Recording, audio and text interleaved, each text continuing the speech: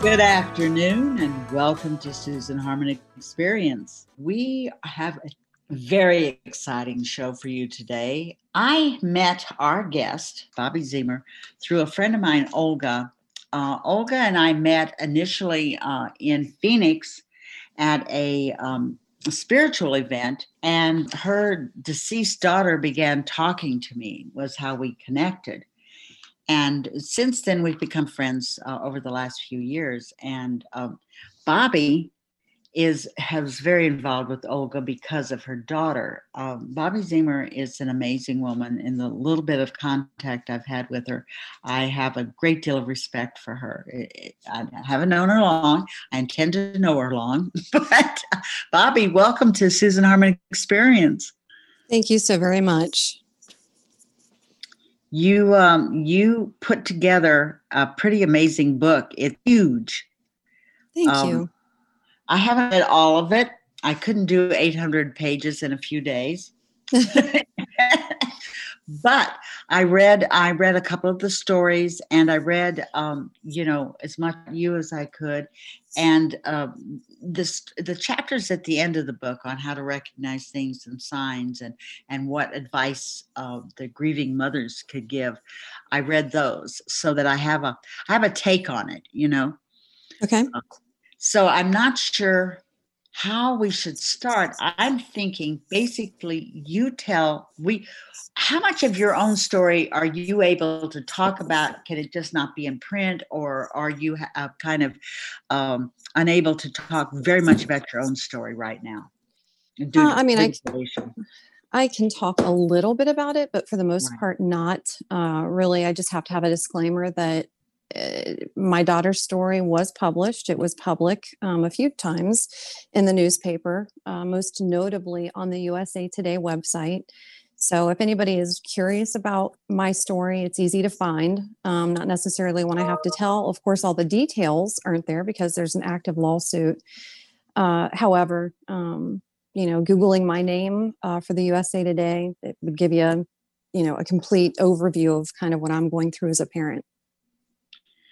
Right. And what exactly would you say? Would you say all the stories were similar, very different, or how would you describe the different stories of the children that have lost their lives due to the opioid epidemic?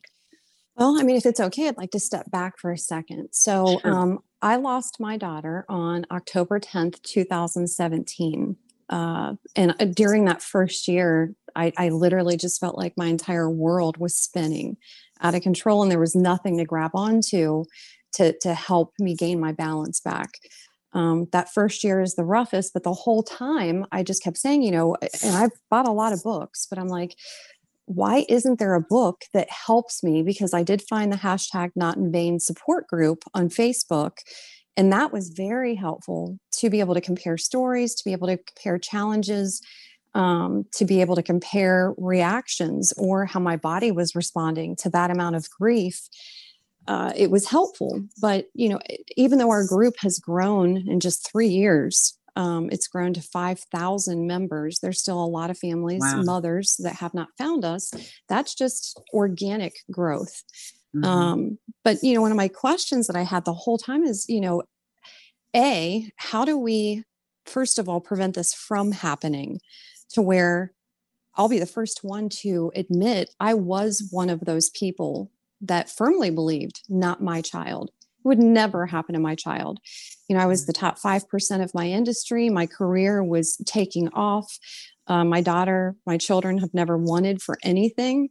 The neighborhood we were living in, they're just, I was the poster child for not my child. Mhm. And so when I was hit with this, there's just a lot of unknown. There's a lot of unknown as far as a parent, how to address it, who to go to, who to talk to, where to look, what information to educate yourself.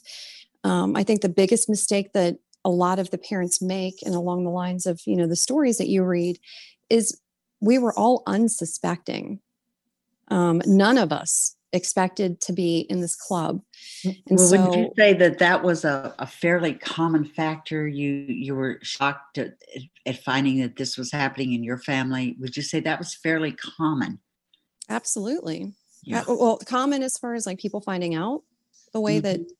Yeah, what's yeah, wrong with my kid? Why is he staying in his room all the time? Why is he having these outbursts? Why, what's going on? What's the yeah. cause of this? There was a lot, and even in the beginning of my story, like I second guessed and I thought I knew what I knew. But anything as it pertains to alcohol or alcoholics or any other type of addiction, for the most part, I mean, as a nation, we have a good hold on it. We have an 800 number you could call if you have a gambling issue. We have meetings you can Hmm. go to if you have an alcohol problem. There's Narcotics Anonymous that you can go to. And there's Al-Anon even for parents, but parents, when faced with this or when they find out that their child has used or started using drugs, um, we fall into two categories. Either A, we think we know all there is to know about it, and so we treat it like what we know, or two, we know nothing about it. We don't know where to go. And then so you asked me prior to this interview to think of three things specifically Hmm. I would want to touch on in addition to the book, one of which would be prevention. And so along the lines of what we're talking about, prevention starts, with the families, with the parents being educated. So we cannot walk into this no longer as a country thinking, not my child. It You very know, well may be your child. I really agree with you on that.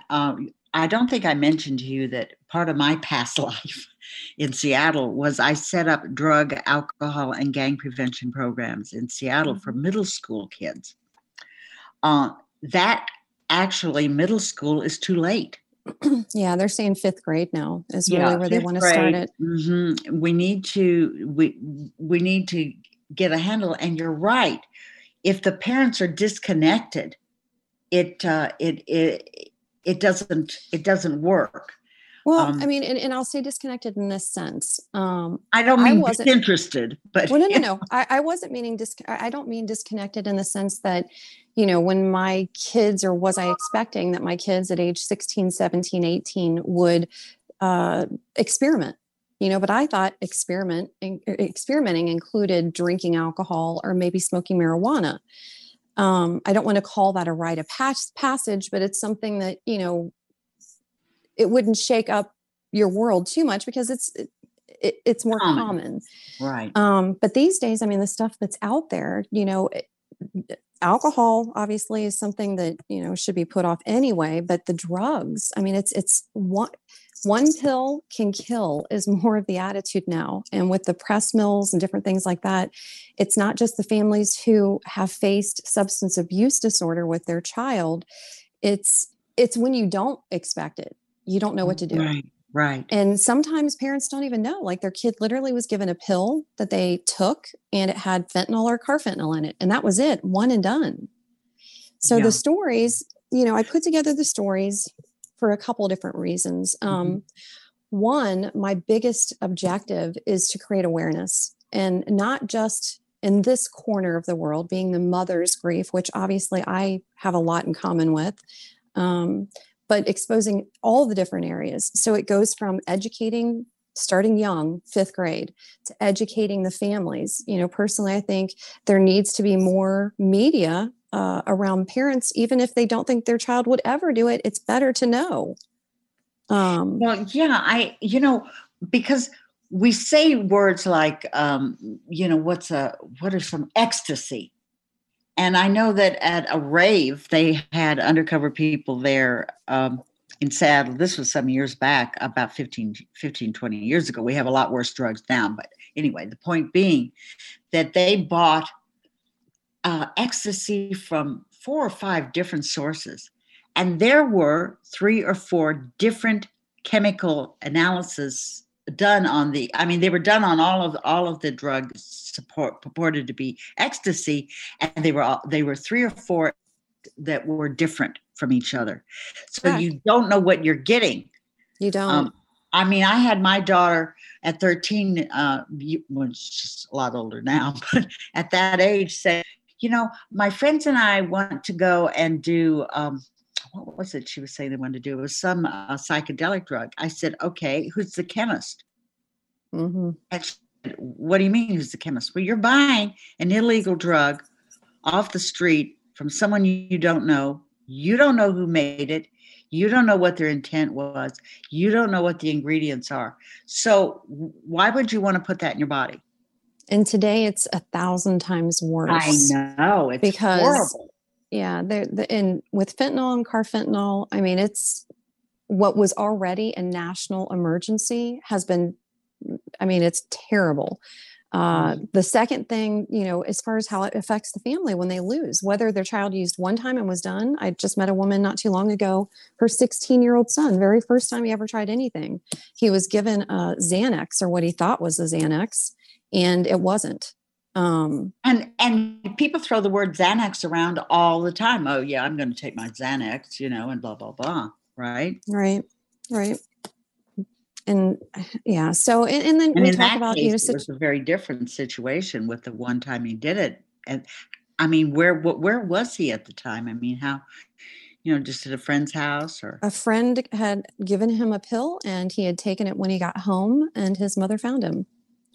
And that's, part of, so this book touches on everything that I wish I would have known prior to being in this situation, prior to being a grieving mother, what would help educate me, where I didn't have to read 800 pages from cover to cover, but I could pick and choose, read through, maybe read the chapters before, the chapters after, in which those chapters were all well thought out as far as, how do you explain addiction? How do you explain, your toddler that, you just see their huge eyes to a 16, 17, 20-year-old who now you can't even recognize them. Yeah. Our children start out the same as everybody else's children. And that's where this does not discriminate at all. No. And that was part of, my biggest delusion. I thought that I had put myself into a different category, a different group to where kids are safe. Your kids are safe. My children would never do it, ever. Right. Why would they? They have a good life. Everything's going well. Right. I mean, and then that happens to people that have miserable, unhappy lives. Your kids weren't like that. No, not at all. They were just hanging out with their friends. Yeah. And then when you do find out that your child's using, the first thing you do is try to find a rehab or a detox. And again, I didn't even really know what those were. So, you call around and you do the best you can do, and you're trying to find beds, and it's hard enough to get beds, what they call beds, or a space for your child. When you have insurance, it's a little bit easier when you have insurance, but when they're uninsured, they have no hope. I mean, they may want to go to a place locally, but there may be a 6-month waiting list. There is, I mean, it's a huge industry. Personally, I think the majority of it is just to make money, and they don't do a whole hell of a lot to help anybody. There needs to be more needs to be more regulations. Yeah. There needs to be tighter accountability on programs, and it needs to be a national thing, not just by state, but literally like a national effort. Well, similar to what we're doing with COVID. I really agree. Well, we're not doing it nationally with COVID. That's the problem. That's why we're not succeeding, because it's not a national effort. It's the same way with the opioid thing. I love this chapter you did, questions to consider when researching rehab facilities. You have, I think, 50 some odd. I'm trying to remember, let me look on this. 56 different questions to ask. These are good questions. Do you think that you get straight answers from them? I mean, hopefully, but if you don't know to ask, you don't get any answer. Yeah. How do you know these questions unless you've been there? And when you're a parent, I don't know what to do. Well, there's a list. You go to the yellow pages, or you go online, or do you know what I mean? And honestly, the list of things to ask rehab facilities was actually, that chapter was created by one of our mamas, who she is a nurse and her husband's a doctor. And she's actually didn't do them any good to help their child, did it? No, that's the point. It doesn't matter who you are. It can happen to anybody. Like her family. Yeah. Everybody is caught off guard with this because they don't think it's going to happen to them. And that's the That's fallacy. those people over there. But that was me at one point. And it was a lot of the mothers in this book. It is. A lot. I mean, we have a lot of illusions about what capabilities we have as parents. You get this little baby, and I remember my older daughter when she was born, and the tear ducts don't open up right away. Okay, so they don't have tears the first time they cry or holler. And I remember the day I was giving her a bath, and she had tears come down, real tears. And I just sat down on the floor and started crying. My husband said, "What is wrong with you?" And I said, "I'm thinking of all the tears she's going to cry, and there's nothing I can do about it." Right. And that's nothing compared to what you're going through. Nothing. No. And so this book is volume 1 of the Not in Vain series. There's going to be a volume 2 that comes from a mother's perspective. I plan on doing other volumes that talk about the aftermath, which picks up from the time we lost our child, from several different viewpoints, from the siblings' viewpoint, both during the substance abuse disorder, when they were, when their sibling was going through this, to do you think, seriously, because most people don't consider the ripple effect. Oh, there was a person and they had an addiction and they died and blah, blah, blah. But not just the parents, but the siblings. It's not just the siblings either. I mean, and in some cases it's, in some cases it's the child now being raised without a mother and or father or both. And so then what happens? Then that gets put on the grandparents or our system for foster care. So you would think that if the right policies were put in place and the right budgeting was put in place, I mean, all the other money that we're spending we'd still save money. Yes, because back to the original thing with treatment, so much of the treatment, 30-day treatment is not going to do anything. No, a lot of times they'll put them into if they have really good insurance, what I have found in the past is they end up with kind of like a target on their back. And in the past, there's been facilities that will kick them out at day 28, just so they'll, relapse so that they can go back in. And so it just becomes, it's an industry that definitely needs to be addressed. We're losing far too many. We're losing them young. I can tell you in Franklin County, Ohio, I met with a county coroner, and she said that the first 6 months of 2020, we had an increase of 73.4% of drug-related deaths. Wow. In the first 6 months. Wow. That's huge. And what do you attribute that to? I think it was growing anyway. And then I think as soon as the numbers started coming down, they went back up as soon as COVID hit, because people were losing their jobs, what jobs they did have. There were checks that they were getting in the mail that maybe they didn't have an income before. And so now they get a $1,000 check or whatever the amount was. And if they have a substance abuse disorder, where do you think that money is going to go? 1,200 won't go very far. It was 1,200 for most cases. But I mean, still, to give somebody who has a substance abuse disorder $1,200. Yeah, which wouldn't last very long anyway. Well, yeah, and tell them that they need to stay, in their homes and not. So, and then you run into divorces. The divorce rate goes up. There's suicides that go up, both on the parent side as well as siblings. This touches so many corners of the nation, but all we're looking at is that's not going to be my kid. My kid's not going to be an addict. There's one of the things we're really good at in this country is denial. I mean, we've got that down pat. We just look at, I remember talking to a group of people, trying to get some money for some programs I was doing for the kids, and saying, look, these immigrant children, their mother and their father are both working 2 or 3 jobs because there's such low pay on these jobs. They're doing the best they can. They've gotten their children away from a war-torn situation. They're in the United States. Life is good. This is perfect for them. and they're not, they're with them. And the response from one of the gentlemen in this group was, well, if the parents would spend more time with the kids. I'm like, they're trying to keep a roof over their head and food on the table. They're doing the best they can do. So further blaming the parents isn't really useful. We have doctors, lawyers, medical professions across all industry. We have politicians in some cases, musicians, people in Hollywood. I mean, this is happening. It's just, there's a lack of empathy, even in the rehabilitation sector, where they don't really see this person as not only being maybe somebody's child, but somebody's parent, somebody's sibling.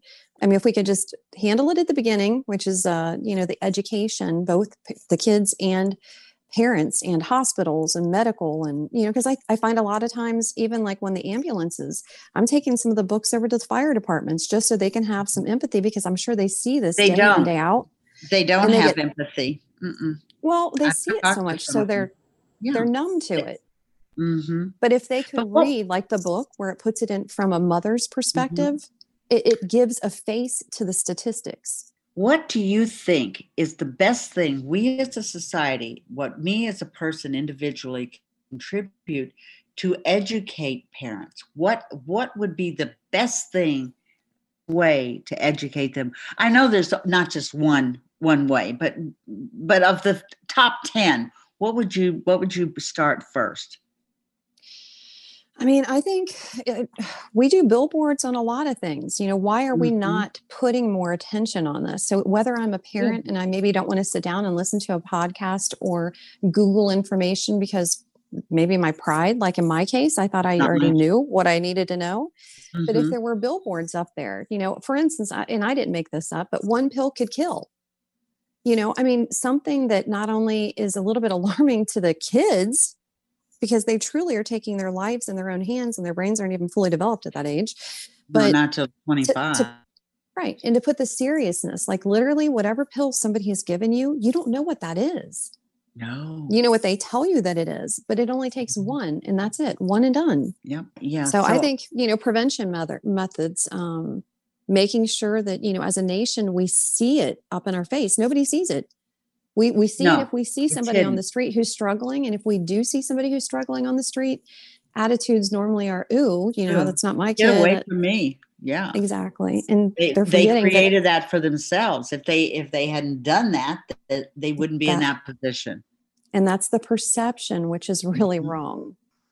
Well, it's inhumane, actually. We like to talk about humanity and being and empathy, but if you have no empathy, it doesn't mean you have to experience yourself. There's a certain percentage of our society that if they themselves don't experience something, it doesn't exist.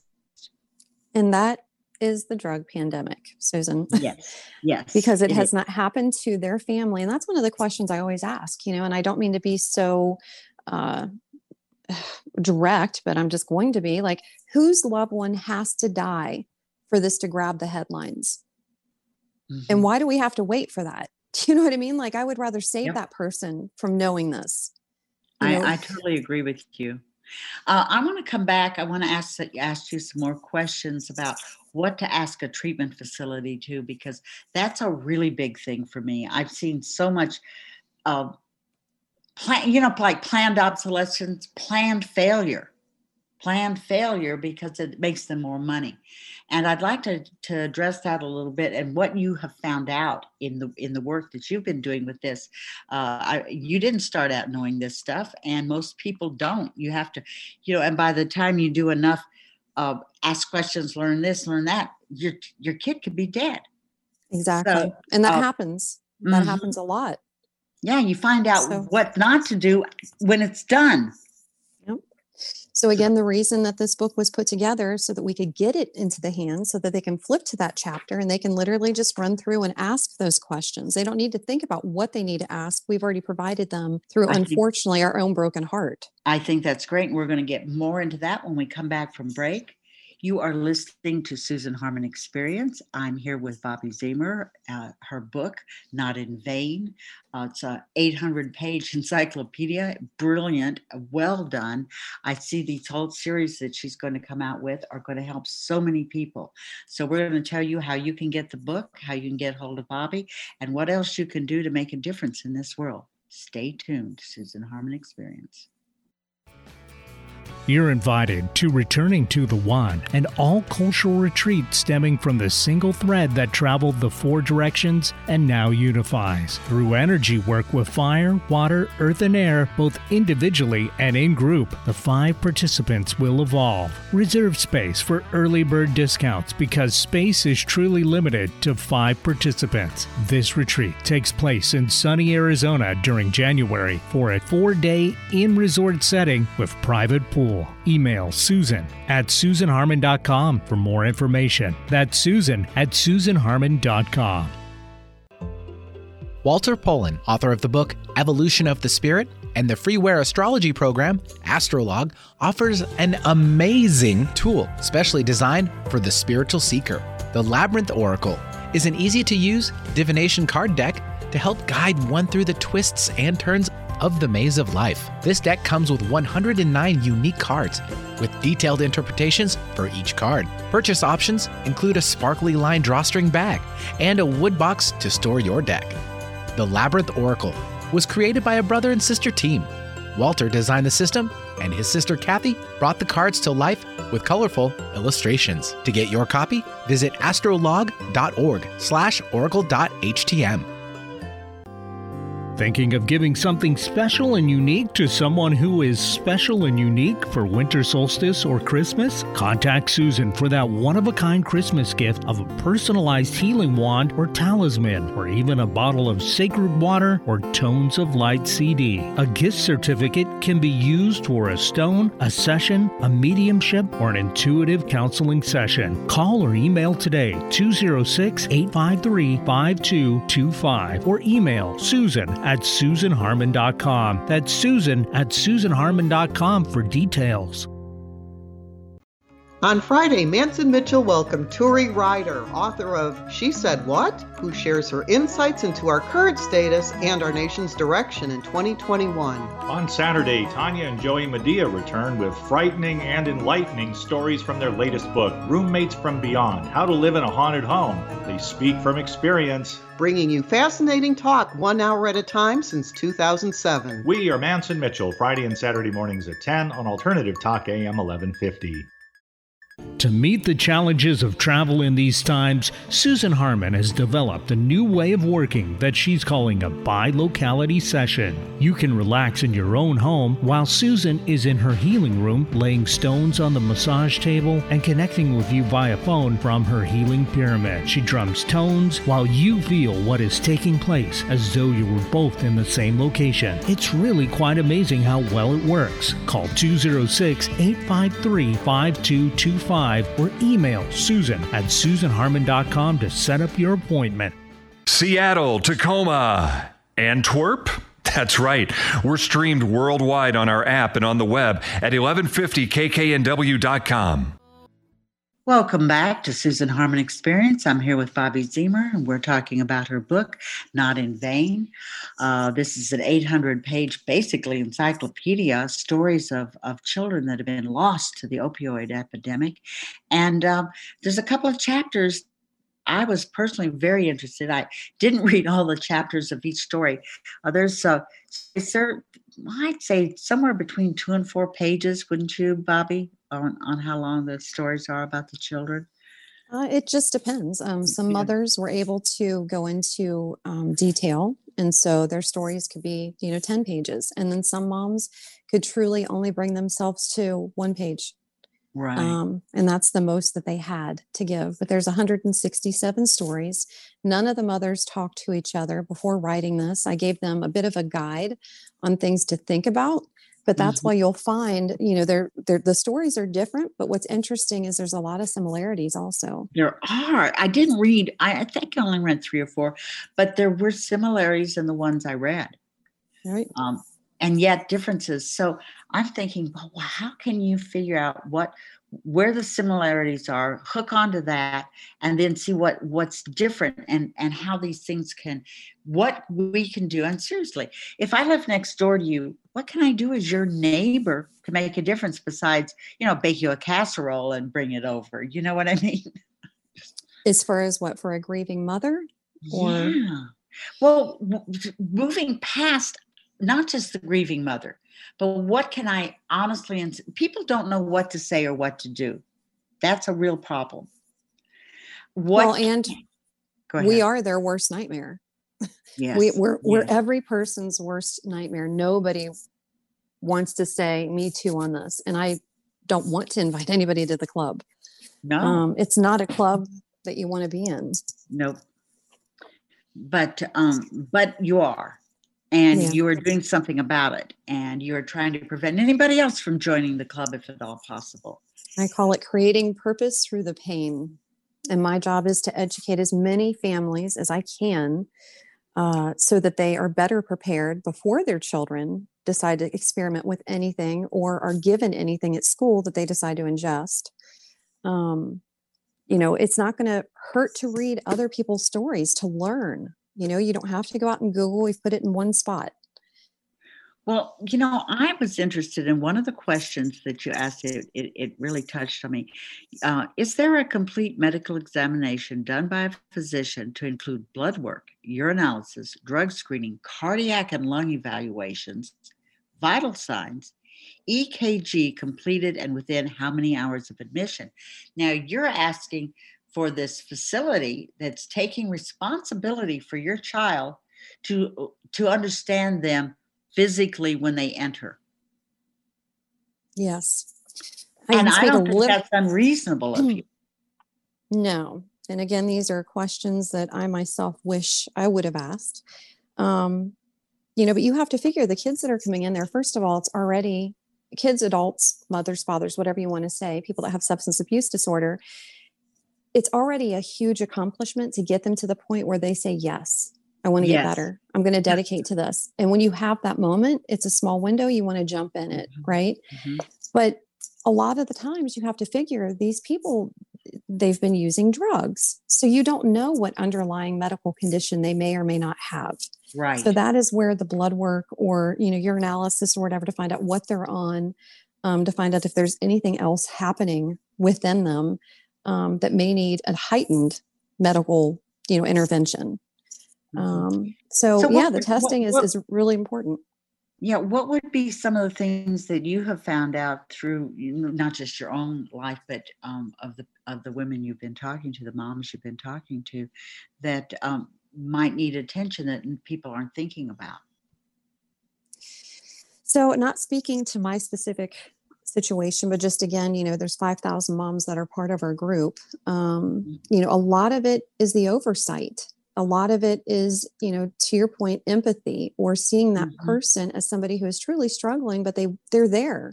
They've committed themselves. They've checked in. They're there to get better. And it's really just trying to find there's a very small percentage of places that give the care to your child that you're paying for more than anything. And you're paying a lot. Yeah. A lot. And medical supervision, I think there should be in-house medical supervision, if not a doctor, at least a nurse on site. Well, they all should. Again, there's different rules for different states, and I can't speak to all of them. But there should be. Yeah. I mean, it's not a vanilla disease. No. This is a multi-layer disease. It's beyond me to try to describe how far this reaches. Right. But it's a real problem. It is. So I think that looking at this, do you think that that there should be a national group that comes together? You could start with Not in Vain, but a group that could, from that, a smaller group and a task force, if you will, to look at things that can be done in terms of prevention. Yeah. No, I think that's exactly what everybody is hoping for. So, there is a group which I call like my home group that I belong Your to, but homegirls, huh? it's home group. Yeah. Yeah. But it's rare. There are more mothers who become champions and advocates of creating change. So there is, I have my home group, but there's thousands of them. But to your point, at some point, even though we have our own home groups, we all have the same message and the same goal. And that is to, get on this so that nobody else has to go through what we're going through. Um, we do need to be united, and I think all the groups are great for what they do, but there does have to be some type of national attention on this. Mm-hmm. Mm-hmm. And one of the things that of your questions that were asked that struck me as peculiar, but still piqued my curiosity. Has your facility been convicted in court? If yes, can you define why? That seems to me that if I don't know, that would be a red flag for me. It would. However, as you know, industries can twist and turn and get in and out of loopholes and rules in general. I have heard through my group and through others how there have been deaths at rehabs and detox facilities that the person's been there for 12 to 24 hours, sometimes longer. And it doesn't matter because if they call the paramedics and the paramedics come and they try to resuscitate, the time of death is recorded or called at the hospital. So, yeah. So whether whether it happened on location or not, there's not always a guarantee you're going to get the honest answer. And then your last and final question on that list was, I thought, extremely important. Break down your policy of discharge planning to the next level of care and the long-term treatment plan. Does it include about 18 months overall step-down levels of care? This seems to be the single greatest predictor of long-term recovery. Do most facilities have such a thing? To my knowledge, no. Mm-hmm. That's what I thought. And not only that, most facilities, as you're aware of, are 30-day facilities, and 30 days is not enough. You can't even detox. It's not enough. You can't even detox in 30 days. Well, their brain has been reprogrammed, right? The That's drugs right. have affected their their neurotransmitters and everything else. I mean, it's going to take longer than 30 days. My daughter had agreed to go for a year. I think the 18-month, I think that's even safer. They have to get past a certain point because otherwise it's like a drum constantly hitting in the back of their head. It just gets louder and louder.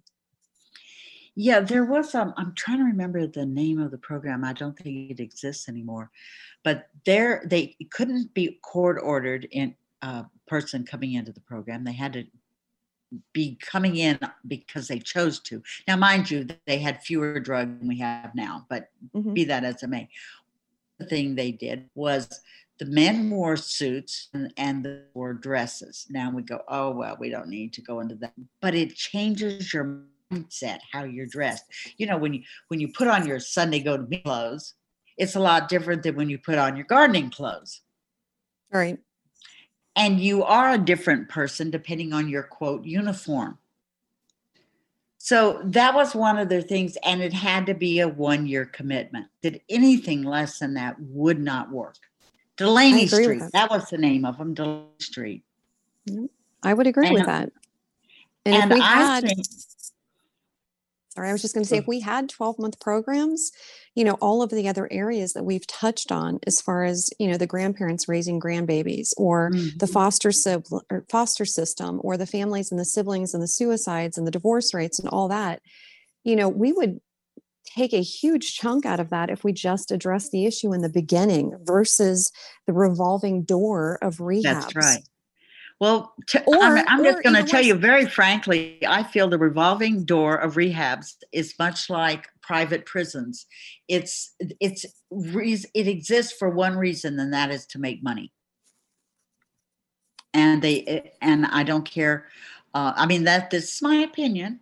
And It does. Well, they do make a lot of money.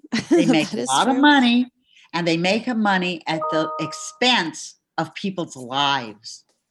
Well, and part of the issue too is I've even heard stories, which you'll see some in this book, in the Not in Vain book, of kids who made that ultimate decision. Yes, I want to go get help. I'm ready to go get help. Right. So the parent has struggled. They've scrambled. They've found a bed finally somewhere, first one available, because you're desperate.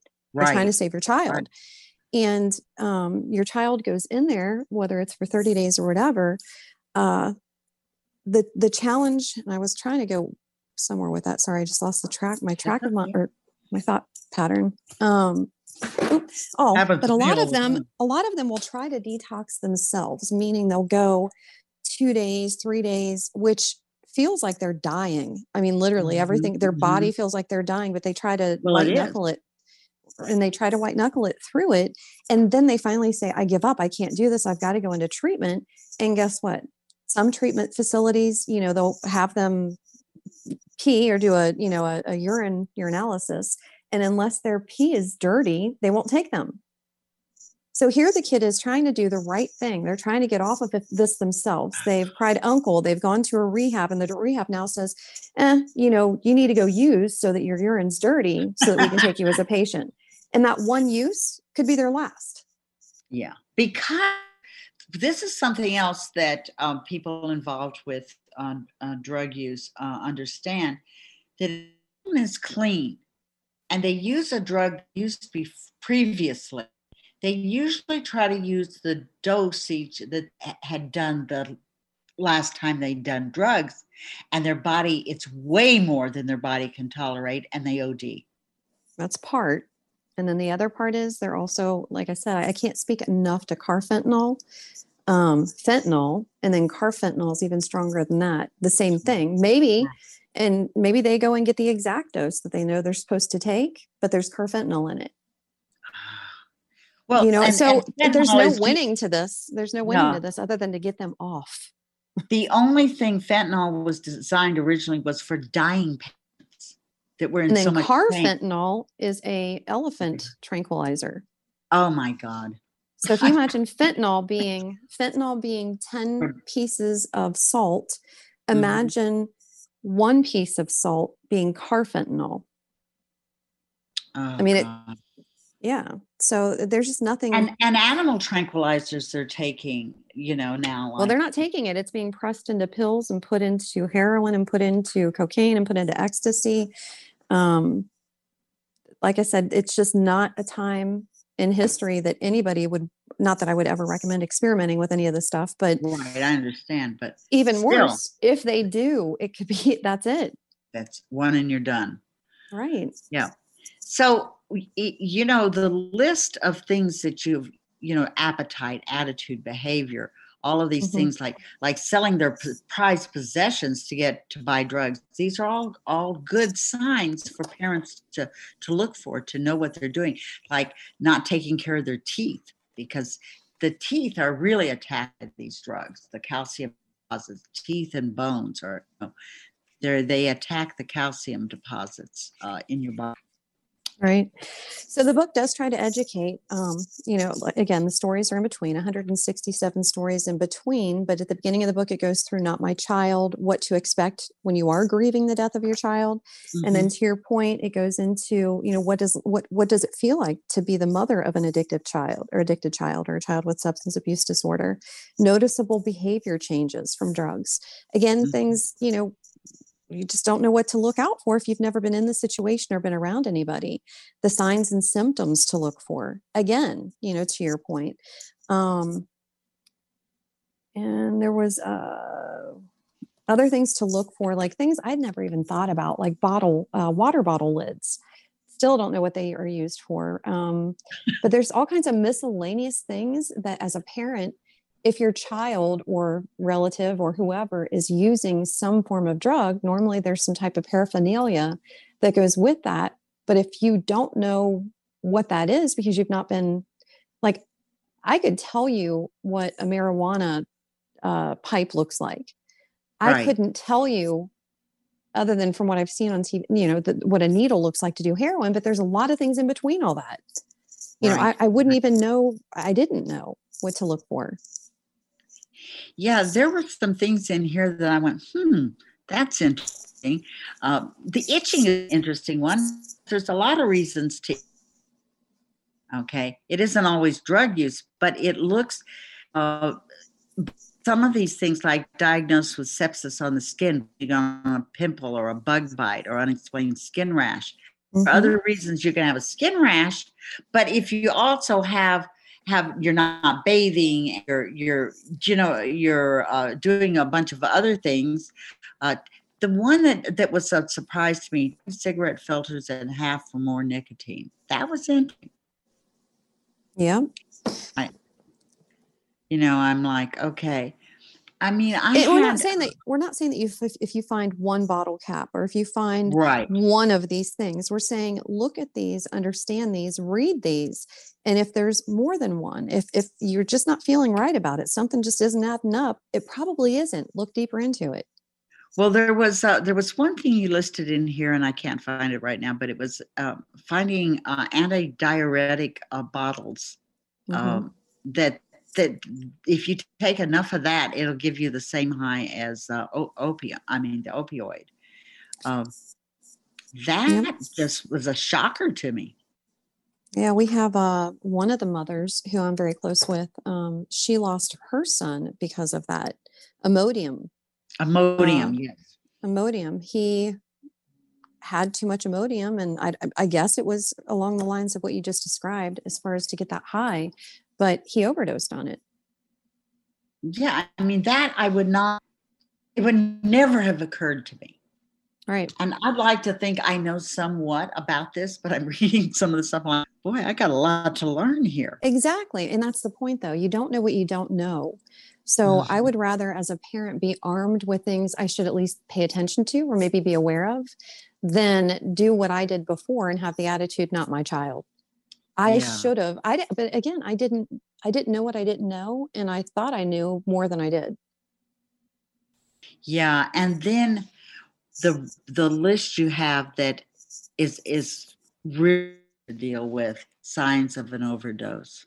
When my father-in-law was at our home and he was dying, he was doing that death rattle. Death rattle.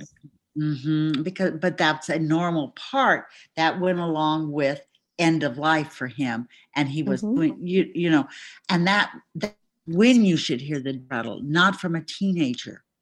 Right. The same situation's happening if you're hearing that. Right. And they're dying. One of my dearest friends, her sister was using. She had gotten clean, and then she started using again. And she and my friend and her mother were going through. Had been nodding out, and they were like so angry and trying to find the drugs. And she was dying while they were going through looking for the drugs and being angry with her.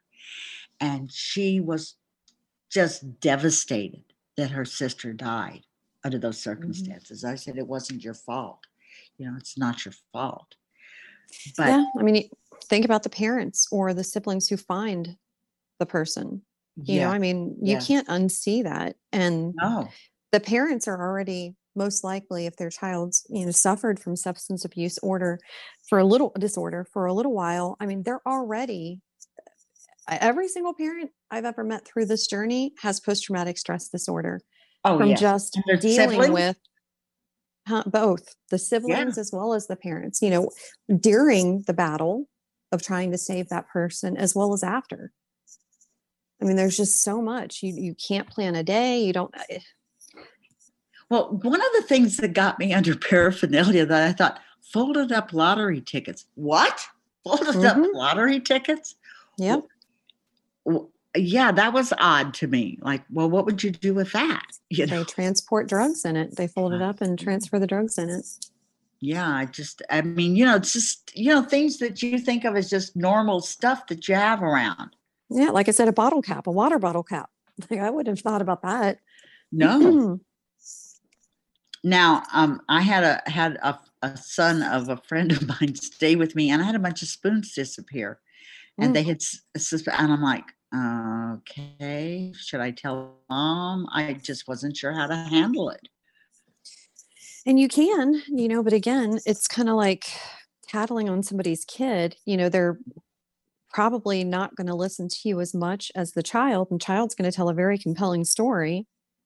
Yeah, I don't know. That's Well, it could just simply be, I don't know what she's talking about.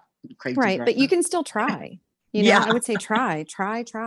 Yeah, I did. I talked. I said, well, this is a situation here, and blah blah blah. I'm not sure how you want to handle it, but I need to be honest with you because you're my friend. Yep. And if So that's and how if I you handle notice, yep, and if you notice too, the book is big. It would take two of it. these books on top of each other to equal the number of people that we lost yesterday. I mean, so when you put that in perspective, when you're holding this book that weighs 3 pounds, it would take two of them to To equal listen to the yesterday. name.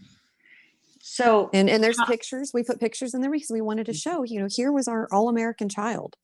And then this was what the end looked like. And the end is not a living child that has, marks on their face where they've been scratching or whatever. The end is the headstone or an urn or go ahead. That's true. There's so much. We are running out of time, and Yes, I want to ma'am. make sure that people can get this book. What is the best way for them to get it or to find your organization? Both of those things I think that people need to know. So one thing that I think is notable is that 100% of the proceeds of this book, 100% are being donated back to the mothers to help continue supporting more mothers as they come in. I'm not sure with future books what's going to happen. The group that I belong to, Not in Vain, hashtag Not in Vain, that is the group that I went to help me through my grief as a mother. The book itself is independent, as will all the series be, but just to write this book, these mothers helped me in my darkest days, and I wanted to help them. So that's why I donated it, why the entire thing's donated. But people can go to Amazon. All they need to look for under Amazon is Not in Vain. And they could even type in Bobbie if they want, Bobbie. It'll come right up, purple cover.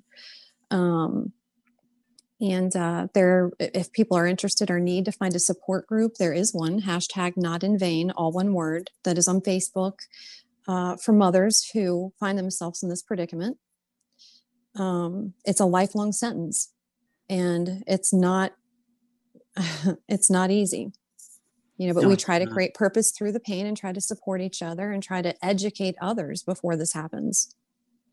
Well, the person that introduced me to you is my friend Olga, and I know how devastated she was. I mean, with the loss of her daughter, which wasn't through an overdose, but it was because of drugs. Right. And, it's devastating. All aspects of this it's long, it doesn't stop. It's not one because it keeps going on. Well, I mean, again, you say, when will you stop loving your child? Never. Exactly. Yeah.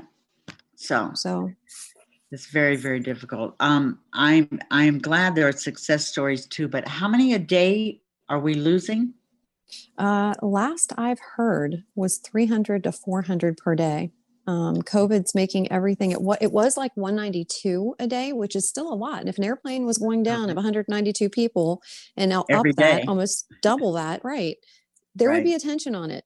Yeah. There would. Yeah. So if we had one plane for COVID, 2 planes for opioid, we had 3 planes a day going down and everybody on the plane dying, we would say we need to do something.